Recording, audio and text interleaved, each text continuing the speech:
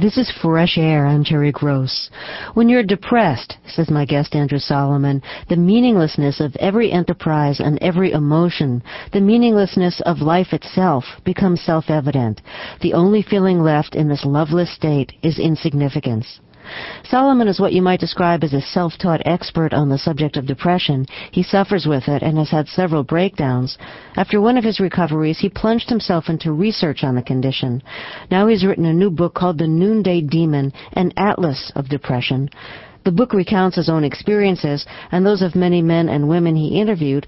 It also explains the biology of depression, the latest pharmaceutical and alternative treatments,